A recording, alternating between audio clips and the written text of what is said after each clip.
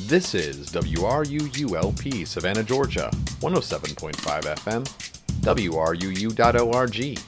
We are Savannah Soundings, community radio with global soul. Coming up next, Art on the Air, with your host, Rob Hessler.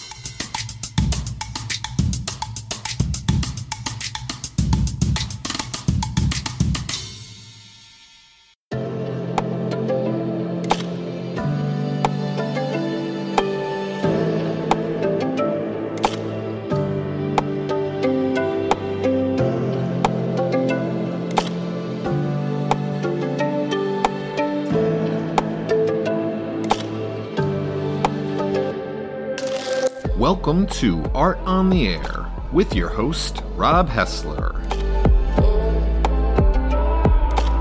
This is an hour-long interview program dedicated to the visual arts. Each week we feature guests in conversation about their theory, practice, and current projects, as well as the state of the visual arts in our community. On this week's episode, we've got Samita Wolf from Film Biz Recycling. Plus, we've got an interview with Lisa Rosenmeyer, who has just recently reopened her studio at City Market. So let's get started with another episode of Art on the Air. Here's your host, Rob Hessler. And this is Art on the Air. This is Rob Hessler speaking here. Thank you for tuning in. If you're listening to the live show, it is just after 3 o'clock here in Savannah. And I've got a really jam-packed full episode, so I don't have a lot of time to chat here. Like I mentioned, Samita Wolf from Film Biz Recycling. I have worked with her on a couple of performance art pieces, so I wanted to bring in that element, and she talks all about her business and how the community stepped up to save her business. And then I spoke with Lisa Rosenmeyer, and guys, this is a really great interview. You're really going to want to hear about this. I wanted to chat with Lisa because she reopened her studio down at City Market, and it ended up being a tremendously interesting conversation about the nature of art here in Savannah, what we think might happen, and her personal experience, a very powerful personal experience with her decision to reopen and the impact that that had on her and her family. And I think it's one of the most powerful interviews I've ever recorded, so you're going to want to listen to that. But we're going to start first with Samita Wolf of Film Biz Recycling. I hope you guys enjoy that. I'll pop in after that interview to introduce Lisa's. Enjoy.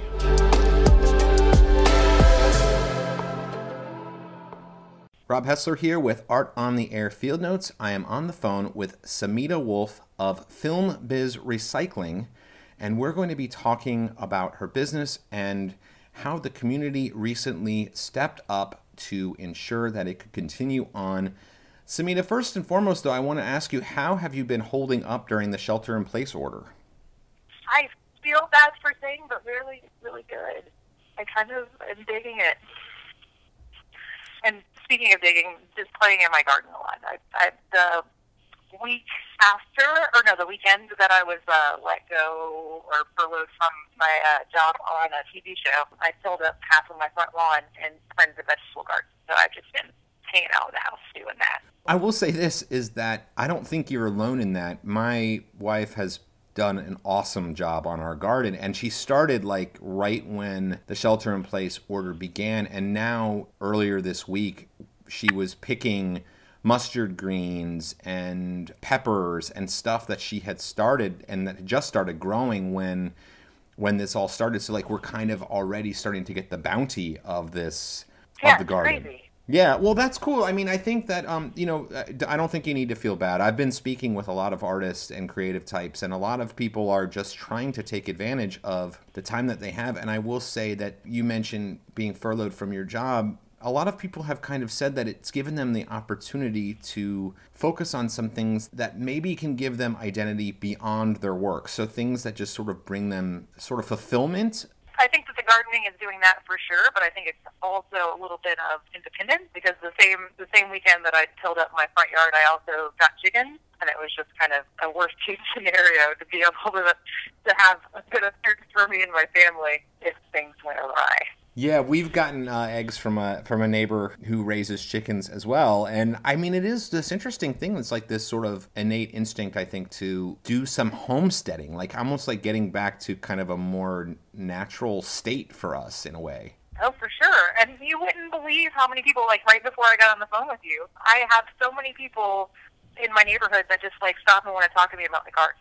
And, like, they're either talking about how they want to get one going, or they just, like, can't believe, how incredibly fast that everything's growing. And just, it's been really cool to talk to people that I might not necessarily talk to because I have a garden in my front yard.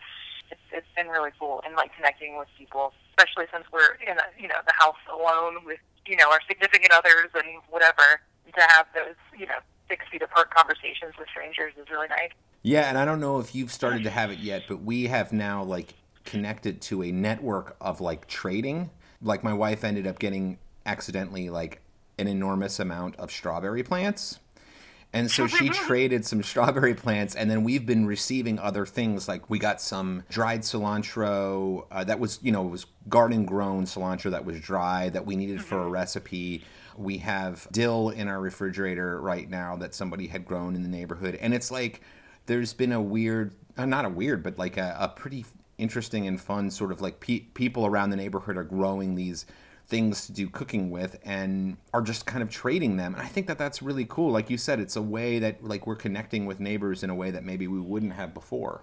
Yeah, and my plan for the hopefully everything is as bountiful as I hope to like have a little basket and put like what we can't use. I'll offer to friends and stuff, but I'm just gonna have a basket that's like on my yard that anybody in the neighborhood can come and get stuff.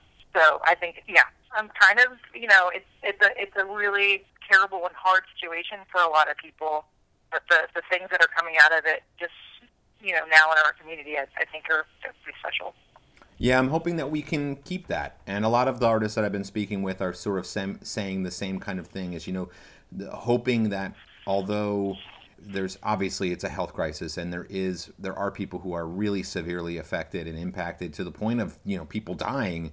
But there is that other side of it that I think that I'm hoping that we can hold on to, the added community and connection that we've had to sort of figure out that we didn't have before. So I'm hoping that we can continue on with that. Well, look, let's get into a discussion about Film Biz Recycling, because I usually cover the visual arts, and I think that people are probably like, well, why am I talking to Samita Wolf about a Film Biz Recycling company? But of course, I've used you before to get materials for performance art pieces. And in fact, should this all ever end, I'll be doing another performance art piece in August. And so I'll probably be coming to you to get some vintage prop rentals. So first and foremost, why don't you just tell our listening audience what Film Biz Recycling is? And then I want to delve back into the history of it, how it all started, and how you came to Savannah. But what is Film Biz Recycling?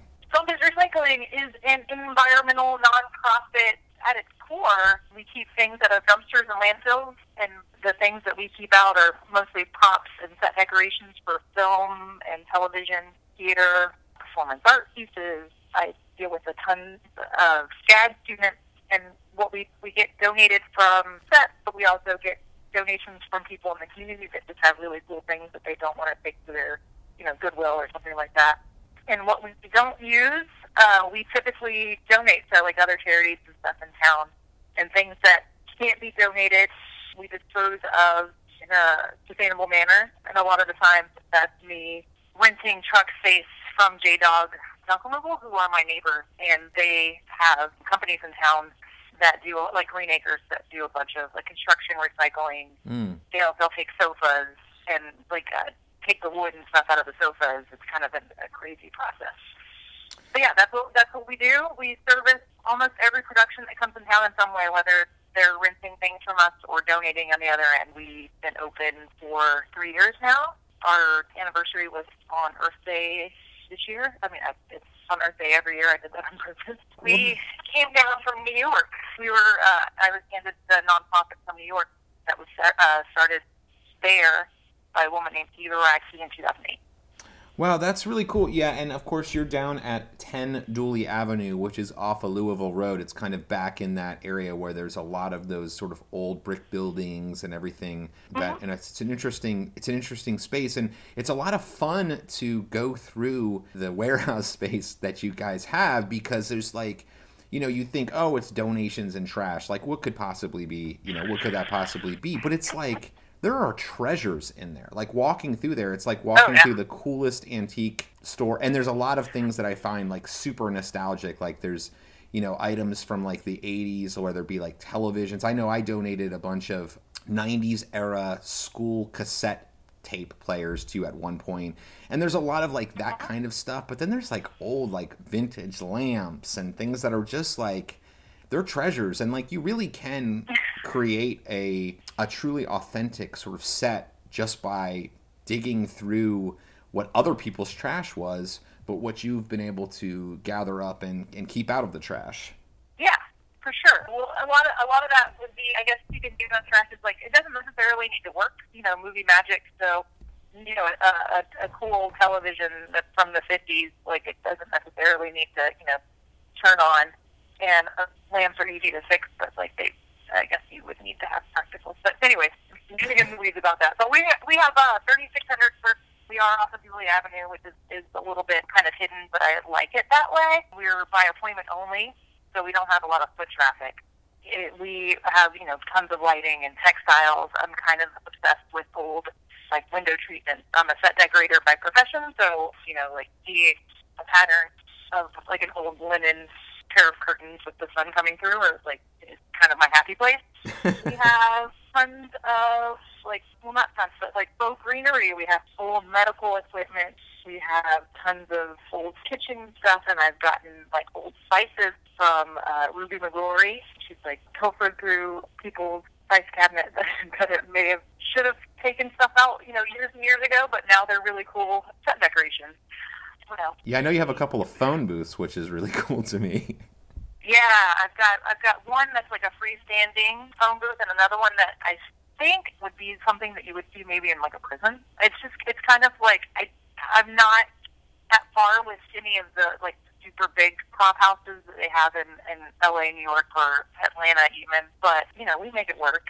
And it's really cool to see the students come in and do a thing. I learned from one of the professors and it's called reverse budgeting, where you can kind of go and see what is available to you, and then maybe write something around it, rather than like writing something and then like scrambling to try to find what you bring. You're listening to Art on the Air on WRUU-LP Savannah, Georgia, 107.5 FM, WRUU.org.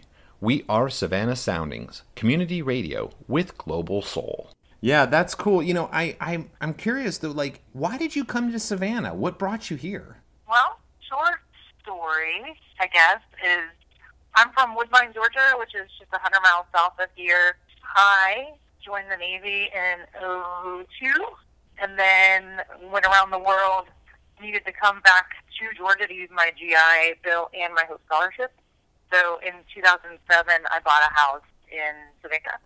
Okay. I went to school at Savannah State for environmental science, and somehow got wrapped into a traveling storytelling tour called the Unchained Tour. And then I produced that for a few years here out of Savannah with the founder of the Moth. So we would have Moth storytellers and musicians and travel around the Southeast. And then at some point I quit my day job, which was an office manager for a commercial real estate company.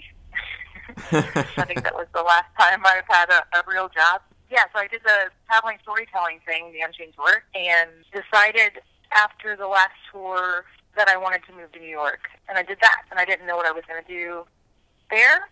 So I put up my feelers out, and through storytelling thing, buddies in New York were like, you would be good in production. And I didn't really know what that meant. In hindsight, it seems like that would have been more like stage managing, and maybe in theater and stuff like that, or events. But somehow I got a job on a film being a locations manager with Eric Roberts and the kid from Moonrise Kingdom. Oh, wow. And that was my first gig in production. So then I worked in New York consistently for 3 years. I kept my house in Savannah. I kept my finger on the pulse of what was happening in Savannah because I didn't leave here because I was, fed up with it. It was just I didn't know what I was going to do as far as a career. So whenever I started seeing that there were more and more film jobs happening in Savannah, I was trying to make some moves, but still didn't know if I would be able to consistently work. So I was trying to figure out another side hustle, which is my life. Right. Yeah. So one of the last gigs I had in New York was working on The Americans. I was a set dresser, but I was in charge of the set decoration warehouse full of all their cool old 80s and 70s props and set decoration. So I was really good at organizing all of that stuff. You can imagine after 5 years of different crews coming in and out that it just was at the end of a show, you just throw everything in a warehouse and you walk away until the next season if you get renewed for the next season. So I just kind of cleaned up the warehouse and was maybe I should open a prop house in Savannah whenever I go back. But I had no capital or anything like that. But I did know of a woman that did this really cool thing in Brooklyn called Film Biz Recycling. And at that point, Film Biz Recycling was more of a retail store because New York is so expensive and the rent, I think they paid over $100,000 a year in rent for their space. They had to, turn over a bunch of stuff because there was also, such a huge hub for production that they were getting, truckloads of stuff in, every day. So I took Eva out to lunch just to kind of pick her brain because I was I know I don't necessarily want a retail store. I would like to have a prop house. I really like the way that you are, you ran this organization, sustainability aspect of, blah, blah, blah. But at that point, they had to close their doors because they were going to increase their rent by 100% in Gowanus, which is I think a super fun site. Super fun, not super fun, which is interesting, but that's just Brooklyn. And so they closed their doors, and I guess I approached her at the right time because over lunch she basically asked me if I wanted to take over the nonprofit. And so I called up my fiance at the time, and I was I guess we're going to move to Georgia and open a prop house. So December of 16, everything became official. The board voted, and Andrew and I packed up a 26-foot truck that was full of 3 storage units out in Long Island full of props that I'd already started collecting, and then we brought it down here.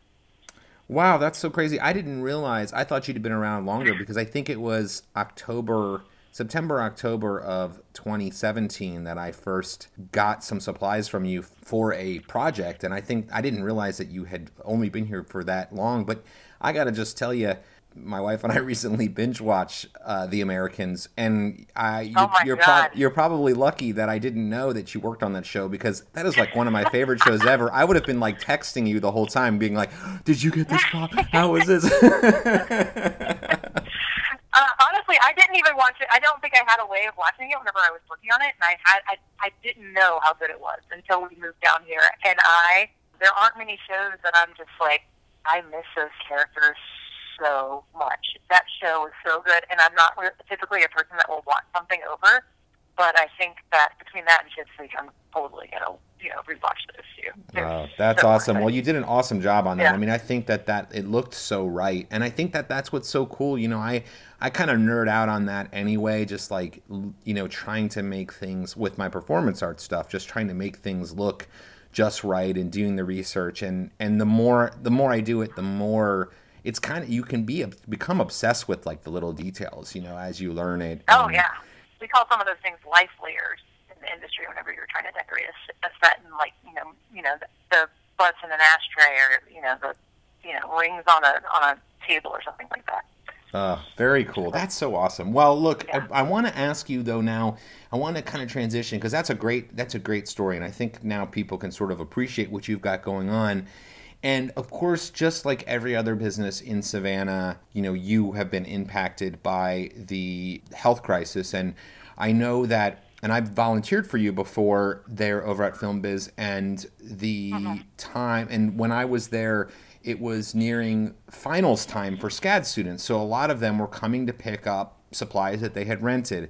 Well, given that SCAD has gone entirely online and the school has closed down, and of course everything has just been shuttered as well, I imagine that that's been a big hit for you as far as like your rentals and everything like that go. So you recently reached out to the community to get a little bit of help. Why don't you tell us what you did and tell us how that all worked out? I want to say it was like 3 days ago. I decided to do a Facebook fundraiser to reach out and try to raise 1 month's rent just to kind of give me a little bit of a cushion. My rent is my biggest expense. It's $21.60. My landlord is very nice, but there isn't any rent assistance for people or businesses or mortgage or anything like that. So we all understand how that works. So I started out with the whole coronavirus situation, lockdown, whatever, with about $8,000 in the account, which is like kind of a lot of money for I feel like a small business or a nonprofit or whatever. But my last paying customers, like I said, was the 27th of February, and now we're mid-May, and the rent's still due. And yeah, so I was just getting a little bit scared. I don't necessarily. I like to run the nonprofit kind of like a business and let it sustain itself for the most part. And we're lucky to do that, but it's like it's been a tough time, and I'm not necessarily one to like ask for help just because I'm a bit stubborn. But I'd hoped to raise the $21.60 to be able to have another month's rent so I could figure stuff out. And lo and behold, 2 days later, I had over 2 months rent, which is kind of incredible. I think we're now up to $4,470. That's amazing. That's so cool that the community came out to support you. I mean, obviously, there's a lot of people who believe in what you're doing. Yeah, and the reason that I came back to Savannah, I've loved it here for forever. Like I used to get so angry whenever I had to leave, just it's beautiful. And with the Unchained tour, I like made lifelong friends, and it's just the way of life here is. It's just I don't want to be anywhere else. And I knew that I could only do or make Film Biz Recycling work here because I had the community of people that would support me and my endeavors, I guess. So I'm super happy about that. But I do want to also say thank you to the people that don't live here. I got tons of donations from New York and like other countries. Like I've got some out of or continents even, Australia and Scotland and in Canada, like all over. There's been a lot of people to, give a couple bucks, and it's amazing. Wow, that is so cool. Well, that is awesome that Film Biz Recycling will most certainly then be able to continue through this difficult time. And I personally thank those people because, like I said, I'm hoping to rent some stuff from you here for an upcoming project here in August, assuming that we're able to get back to even some sense of normalcy by then. If people are interested in contacting you, obviously now we are still being extra careful, and most things have not opened up, even though I know the governor has opened up a lot of Georgia, but I think here in Savannah there is still an abundance of caution, which I think is the right way to do it. But if people are interested in learning more about Film Biz Recycling and potentially in the future utilizing your services, how can people find Film Biz and how can people get more information? We maintain a website that I don't think it gets very much traffic, but we're at filmbizrecycling.org. We have a presence on Facebook, obviously, and that's Film Biz Recycling, and then on my favorite social media platform, it's been Instagram for a long time. I like to tell stories through photos, so that is at Film Biz Sav. And through our Facebook or website, you can sign up for our newsletter, which goes out periodically. Yeah. Nice. Well, I'm not a big Instagram user, I'll admit, but sometimes I go on there and I imagine that at Film Biz Sav is a lot of fun because I'm sure you post up photos of all of the cool stuff you have. Yeah, all the cool stuff we have, all the cool things we're doing. And I also keep, I'm still maintaining my finger on the pulse of what's happening in the film industry here in Savannah. And that's going to be an interesting, I have no idea what that's going to mean. And nobody knows what anything's going to mean a month from now. But I think we like to prop up other artists and stuff in town, too. I would say it's worth the follow. Very cool. Well, Samita Wolf, I really appreciate you coming on and talking to me about not only Film Biz Recycling, but about the community coming together to help you out and to continue the good work that you're doing over there. Thanks again for coming on Art on the Air Field Notes today.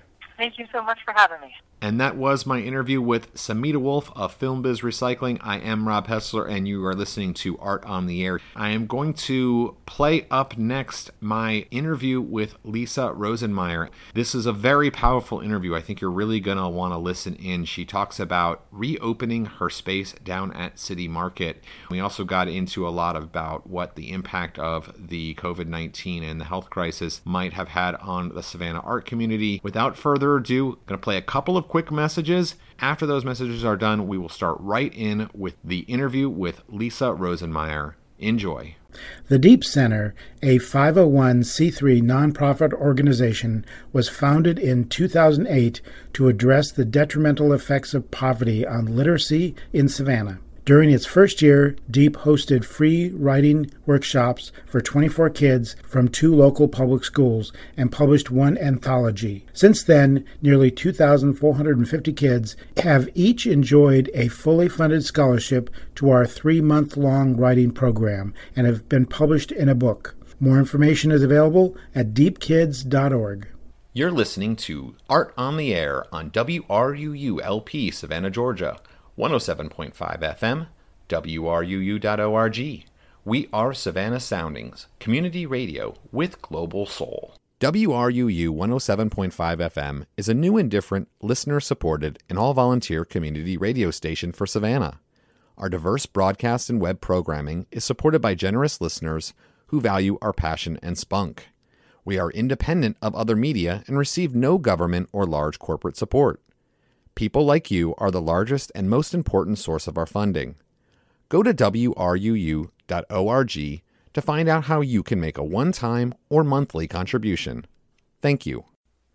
Now you have a chance to support both Savannah Independent Artists and WRUU during this shelter-in-place order to stop the spread of COVID-19. Creatives in Need is a group of independent artists hosted by the Roots Up Gallery, which is collaborating with WRUU during this shelter-in-place to offer an online art gallery at www.rootsupgallery.com. For every work of art sold at this online gallery, the artists receive 80% from the sales and 20% goes to WRUU and its programs like Art on the Air. Interested listeners can go to www.rootsupgallery.com to start shopping today. Rob Hessler here with Art on the Air Field Notes. I am speaking by telephone with Lisa Rosenmeyer about her reopening of her gallery down at City Market.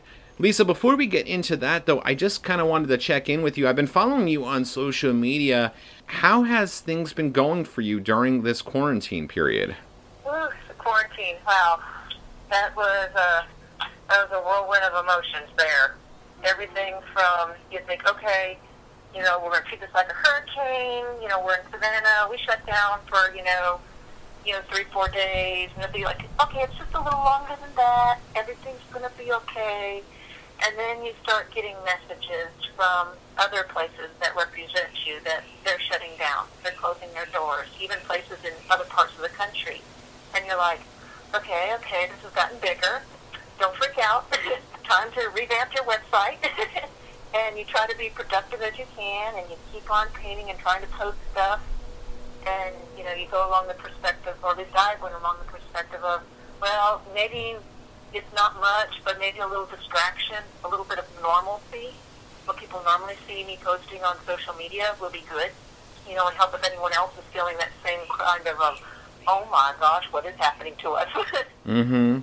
And then about a little bit further than midway through the quarantine, I started getting the notices from places that represented me of permanent closure. And then it got scary. And just to kind of jump in here, and one of those places, of course, was Roots Up Gallery, right? Yeah, Roots Up was the last one. They hung on the longest. And I even had a place in Missouri. They were known for... it's like some gigantic lake. They were known for boating, and the tourist stuff is all really big for them. And they decided to shut their doors. They were fantastic.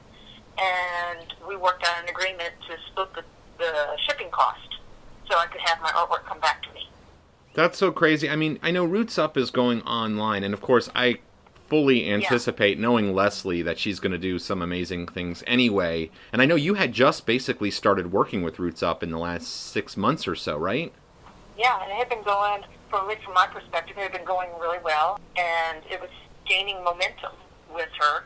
I had done miraculously well around the December time, and print sales were going very well. And then just before St. Patrick's Day in the March things, people started showing, should we close? She sold an original painting of mine, so it was slowly progressing up to where it looked like this was going to be a really beautiful relationship together, both beneficial for both of us. This wasn't the first time I've been through hardships in the art world. I remember when the Great Recession hit back in 2000, 2008. I was out in the Las Vegas area, and I watched even museums at that time close down. So I was already starting to prepare for that this was going to be an interesting ride.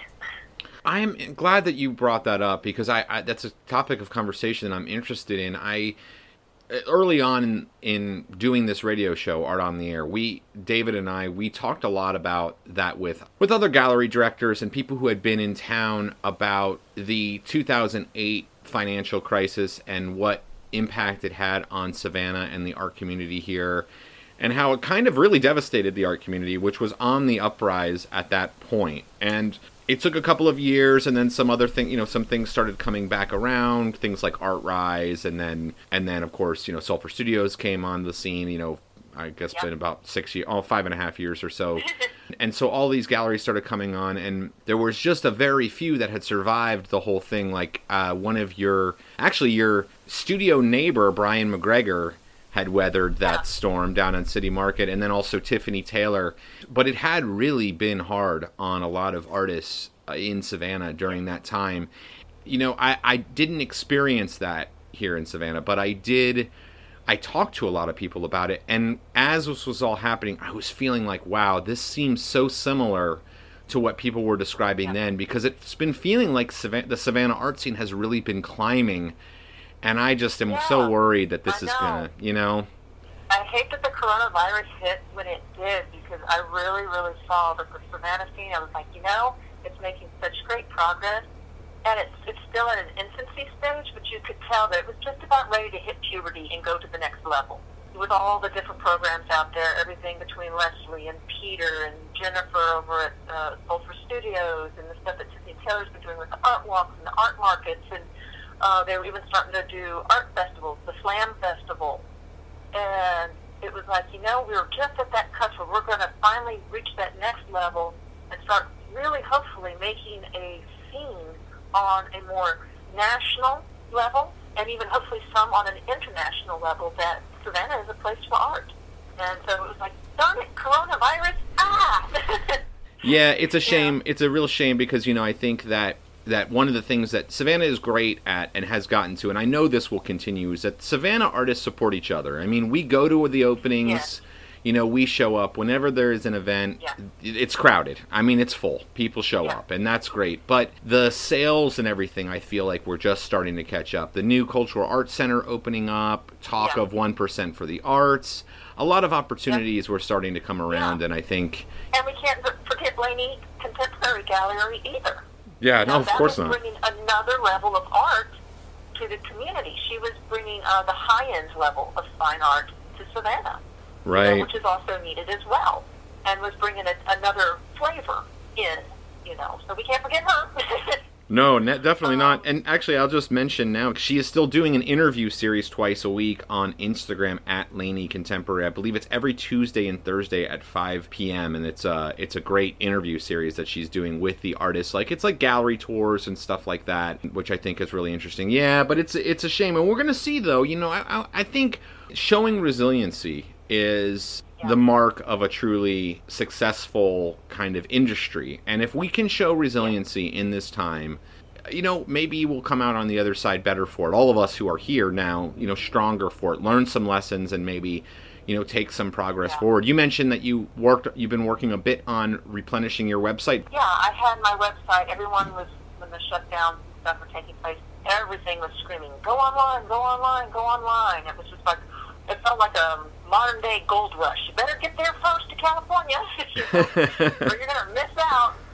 So I was like, I don't know how long this is going to be. People have asked before if they could buy off my website. And I was like, I had been so busy just trying to keep up with the gallery demands. I was actually, when the coronavirus hit, I felt like I was actually starting to fall behind, like I could not produce work fast enough. So I got to have a little bit of a breather, which I am thankful for, because I think artistically it's allowing me to have a chance to finally sit back a little bit and marinate and really take the time to start to reflect. And I'm hoping that the work that I start to produce from this point forward will be a little bit deeper, a little richer. I mean, I've always had something to say with my work, but I don't know, I'm hoping I can add another layer to that. I've been feeling a similar experience to that as well, like artistically. Like, I feel like, I don't know how to exactly describe it, but it's like I feel as though, like, mentally, emotionally, in the way that I even think about my work, there has been progress. And it's weird, it's like, because it's not necessarily like I'm seeing something on a piece of paper or in a sculpture or in a performance yet, but I do feel like I've taken some steps just by spending as much time as I have just evaluating, because you're right, so much time is spent just time. It's like so much time is just spent just finishing the project that's on the schedule. One way that I had told somebody, I was talking about this, I said, it's a little bit like the phoenix rising from the ashes. Yes, things have changed and turmoil has rocked some of our worlds and some of our foundations have completely crumbled down, but that doesn't mean that we can't rise up again. And it doesn't mean that we can't be something more magnificent than we were before, both individually and as a whole. So really looking forward to seeing what artists can start producing now that they've had this time to step back and reevaluate. I spoke a couple of weeks ago with a mutual friend of ours, Carmen Aguirre, and she's the curator of Grand Bohemian Gallery, but she's also an artist, and she's also somebody that shows at Roots Up Gallery. So I spoke with her, and she was talking to me about a project that she had been thinking about for 2-3 years that she just didn't have time to do, and then she had started to delve into it because of the fact that, well, quite frankly, is because she's a gallery director at Grand Bohemian Gallery, and Grand Bohemian Gallery is closed, so she has this extra time. And the project that she was doing is very interesting. She was taking a look at old artifacts from her family, from cleaning out her childhood home, her parents' first home in Miami. And so, like, it was a really interesting and deep and difficult project that she wouldn't have done otherwise. So I like that. I mean, and I'm hopeful for that. And I imagine a lot of people are doing that. I hope people aren't just getting so, like, oh, I just got to push ahead with what I was already doing. I hope people are allowing this to influence them. Yeah, I think it's a great opportunity for that. And we'll see, I've been listening to the financial reports and, projection of when they think tourism is coming back to Savannah and when people are going to finally all be going back to work and everything. And even when we did finally really fully come out of our homes and not feel so freaked out, we're still going to be having residual effects that are going to be following probably a couple years even after. But that doesn't mean it's going to necessarily a bad thing. Just like, again, that phoenix. Once one thing goes, another thing can come forward. This is a great time for us to reflect, even as a society, even if we're not artists, and reflect back on it and use our creative, intellectual minds and go, okay, let's take this time, let's evaluate, let's take the time now to fix what was broken and create new innovations and new ways to progress forward so that we can grow all around. I mean, it's going to be sad. I have been, like Carmen, as you mentioned her thing, I have been taking time to look back and reflect on things, some things more culturally, historically, some things pertaining to my family and my own personal family history, and just taking that time to go, okay, sometimes you have to step back to go forward as well. And I've also been kind of looking and playing with some of that too, looking at other opportunities and other projects, things that have been in the back of my mind, the things I have been wanting to do and haven't either had the time to do it or have been contractually not able to do it. And now that I've just got my studio and everything, I now can start to pursue these ideas and start to go really dig into them and start mulling through which ones do I really want to sink my teeth into and pursue. Well, I think that's the perfect transition to talking about your studio, actually, because one of the reasons why I reached out to you, and it's always great to talk to you anyway, but you were, as you described it, the canary in a coal mine, and you reopened your studio down on City Market, and that was just this past weekend at the time of this recording. Let's talk about that. First of all, what led to the decision of reopening the gallery? And then let's talk about how it's been in those first couple of days. Okay. Well, when I mentioned earlier in the conversation about when the representation started dropping off, like they were going to be gone forever, and I was like, oh crud, this is my livelihood. And that little bit of panic, I'll admit, did flare up in the back of my head, and I'm like, I didn't go after any of the PPP loans or the SBA loans because I was like, these galleries are strong galleries that I'm with. I did good with my opening. I have enough to float the studio. I will be okay. And I'm stable. And that there are other artists out there that might be more desperate or other businesses more desperate. Let them have it. So I was trying to graciously step back. And then when everything started disappearing, I was like, oh, shoot, this is going to be me too. And so I started filling out the stuff for first the PPP loan, and my bank was one of the people that was approved to do these loans. So I went to the bank with my paperwork, and they wouldn't even take the paperwork. They just flat out said no. I was like, well, I'm trying to file. They said no. I said, well, can you take the paperwork, pretend we're filing it, and give me a denial? They said, no, we're not even taking your work, because they were only taking on people that they were already members of the bank, which I was, who had either a home mortgage, a car loan, or an already pre-existing business loan. And then they were taking the PPP and applying it to those loans, so those loans wouldn't go under or go into default. And because I didn't have any of those things, I've always been very, very fortunate to have it to where my art has paid for itself. And so whenever I've gone to a new venture, like when I opened my studio, I actually was able to do that with the sale of my work. From previous sales, I saved up money and then was able to step up to the next step. So I've been very fortunate, very blessed that way.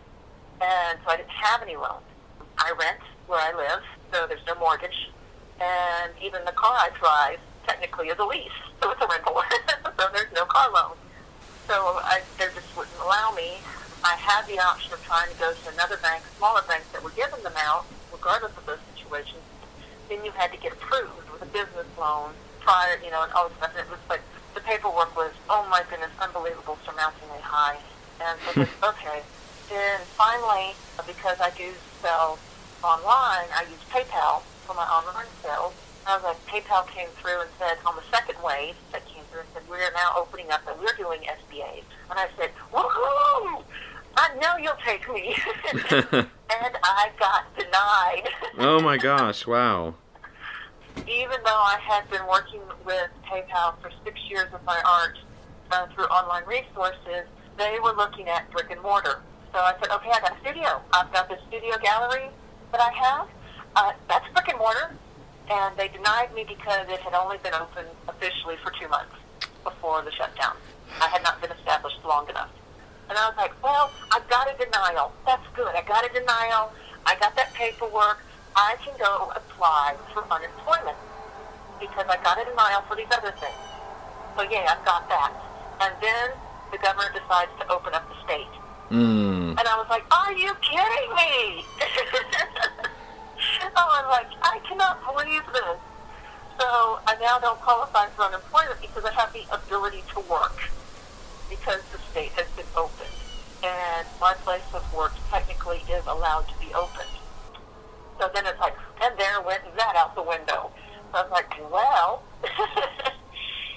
I guess I'm going to go back to work. and see what happens. You're listening to Art on the Air on WRUU-LP, Savannah, Georgia, 107.5 FM, WRUU.org.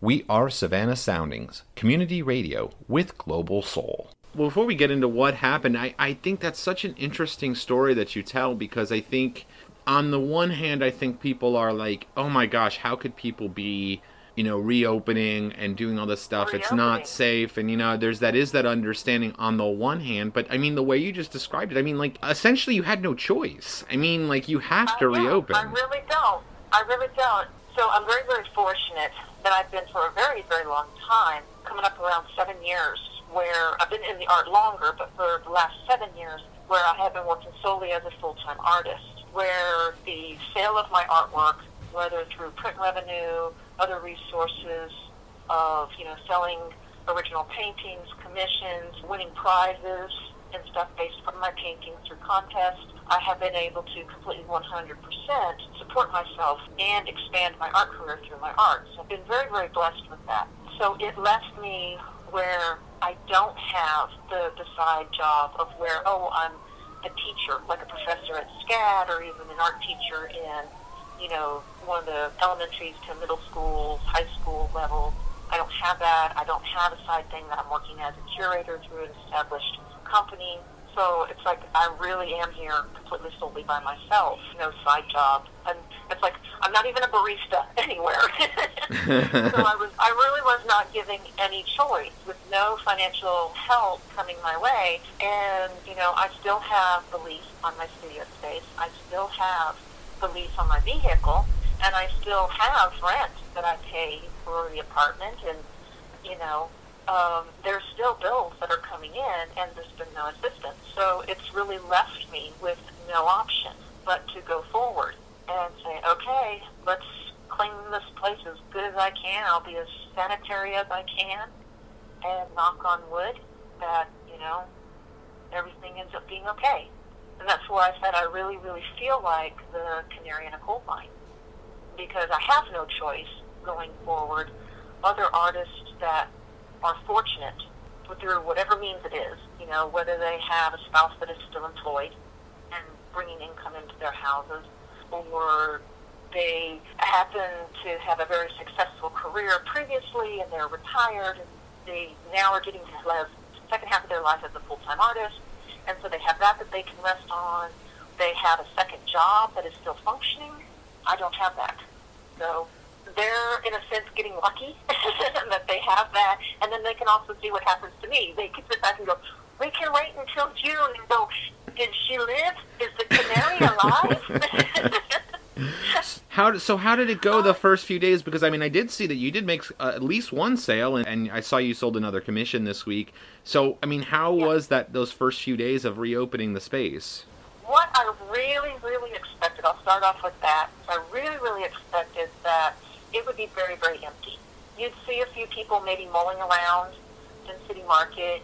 Some of the food establishments are opened up, like Vinny Van Gogh Pizza, and the people would be going and getting that. You'd see them walking around just checking out, going, what survived, what's still here, who is open. I can't wait to see the sun on my face, thinking it was mostly going to be locals, just kind of stretching their legs. And I would basically just kind of be working in my face. So the first day that I opened up, I had 2 people come up to my studio all day, and I made it one sale, and I was very surprised and like, oh, yay, that feels like a good sign. And then I decided to go back on Saturday, because it's also when they do the Savannah Art Walk and everything, and I was like, I've always been a supporter of Tiffany on that, and so I was like, well, I'm going to go down, I'm going to put my sign out, I'm going to open up the doors, I'm going to throw some balloons out and go, there's an artist here. I had a significantly larger amount of people come through that day. And so I decided to start asking where people were coming from. Oh, hey, what brings you in today? Where are you from? And I was surprised I only had one local come through. The majority of the people were from South Carolina. Then after that, it was Florida, was the second most group of people coming through. I had New Hampshire, Atlanta, had one person from Minnesota, and some people from North Carolina. That's when it started to turn of like, I really am a freaking canary. And My studio isn't open today because there's a couple things I want to change on some practices that I want to have, because there are people coming from seriously different other places, and it's not just the local. I got to meet some wonderfully lovely people, all with different perspectives of why they came to Savannah.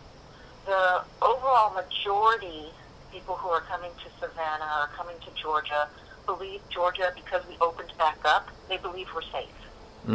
They believe that this is a clean and safe environment and that they won't get sick. And so if you do go down to City Market and you see all these people not wearing masks and not constantly sanitizing their hands or wearing gloves, it's because they literally believe they've come to someplace that is clean and safe.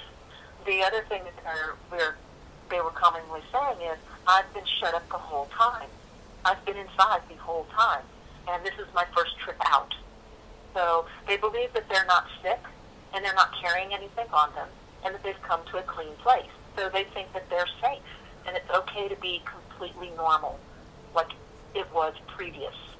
What they don't understand is that there is a few people, and I did have a couple come through from New Jersey, sorry, New Jersey, that believed that they had already had the coronavirus.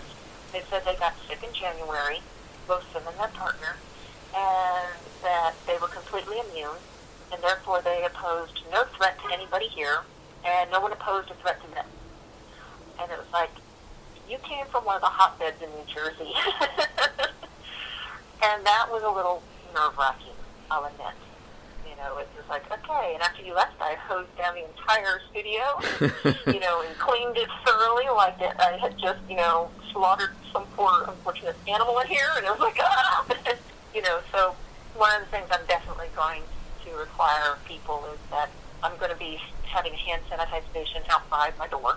And if they don't want hand sanitized, then I'm going to have a box of disposable gloves that will be a requirement to come in. You either have to hand sanitize right up before you come in, or you have to wear the disposable gloves, because people are flipping through the print bin. And if someone coughed into their hand and then goes to flip through the print bin, as they were coming up the stairs to my studio, and they think they're safe and they think they're clean and they just, it was an allergy, maybe they are, maybe they aren't. But I don't want to risk the next person that comes in. And so I'm going to be going to buy, hopefully they still have it, a big old bottle of hand sanitizer and a big old box of gloves. Say, hey, take your pick. But that's going to be a requirement to come in. Yeah, that's such an interesting perspective. I have been, Gretchen, my wife, so she has asthma, and then of course I have a 6-month-old baby. So like I'm still in lockdown mode. I'm not. That's why we're doing this interview by phone. I'm not taking any chances. I and completely understand. Yeah, and so like I have been reading stuff, on the news and in the media, but I have actually mostly been off Facebook as well. To be honest with you, I've been off social media kind of too. So my exposure is to what is going on the ground, so to speak, is really limited. And to hear it from you, I mean, like, it's a very, like, you're experiencing it for real. Yeah, I'm there at real time. I'm seeing it, I'm talking to the people. I got to speak with a mom and her daughter came in. They were from South Carolina. She was one of these students that had graduated, is going to be graduating without standard ceremonies, and very bright young lady. She's very excited to start her college career. She's going to study anthropology with the intent to go and then get a major in studies on fine art history, so that she can hopefully be a curator in a museum and do museum studies and all this stuff. She loves art. She was very enthusiastic, very sweet young lady, and like I said, seemed miraculous.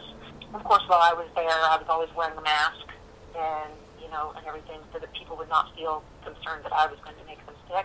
I'm trying to be very, very conscious that everyone has a different psychological level of comfort as we start to progress back to opening up, and I'm trying to be very compassionate to all levels. So I had my mask on, and her mother had her mask on, and she didn't feel that she needed to wear a mask because she hadn't been outside. And I looked at her and I said, well, honey, you're outside now. I said, and you're in the middle of a tourist area with all kinds of people from different areas. She reached into her pocket, pulled out her mask, and put it on. She goes, I did not think of that. So our tourists that are coming in aren't realizing that It's not just people from your area. It's not just you. These are people coming from all over the country right now who are tired of being quarantined, who are in a lot of places coming from places that are still on lockdown, aren't allowed to go out, and are traveling this way because we're open. You know, my routine when I come home from the studio is both days, because my husband is a cancer survivor. Sorry here for a moment. And I can't think about the possibility of losing him. So when I come home, the first thing I do is I take off all my clothes. I go get in the shower and I completely scrub down. Because I want to make sure that I don't bring anything home. Sorry there.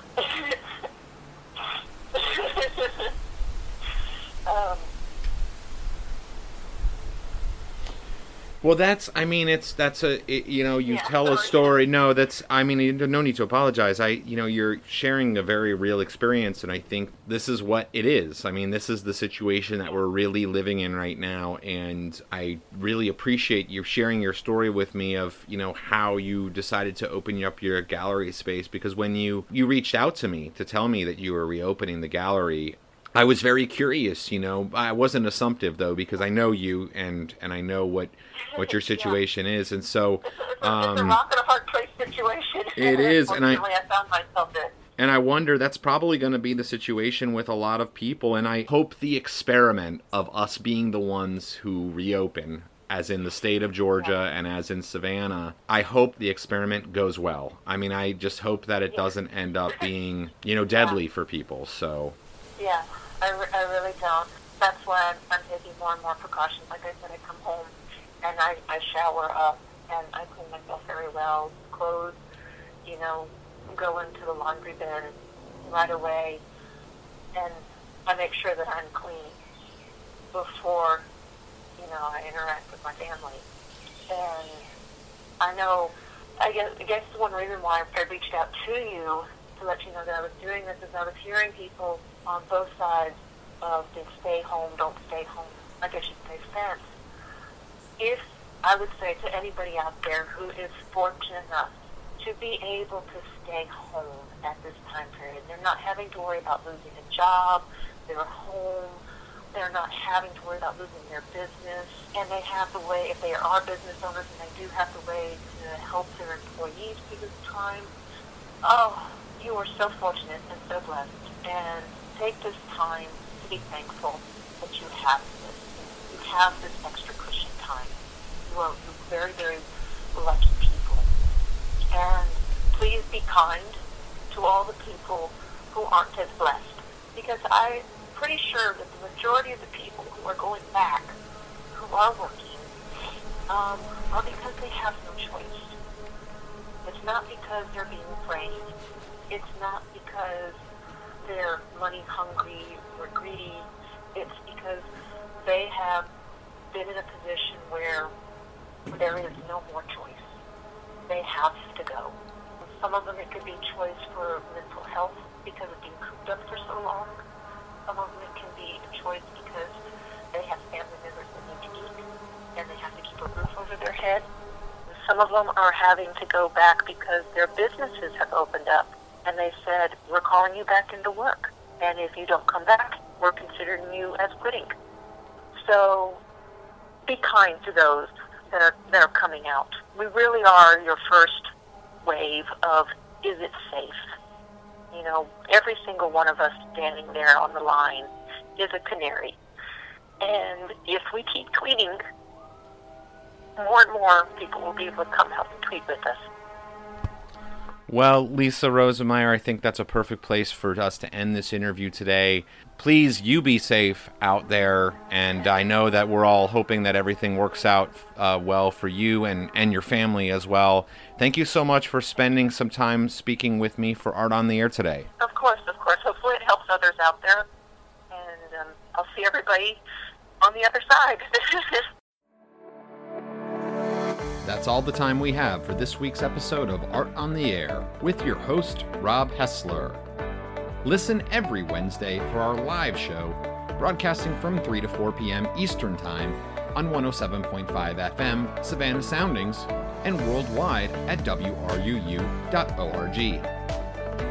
And you can catch past episodes on the WRUU station archives on our website, as well as on iTunes, Spotify, and Stitcher.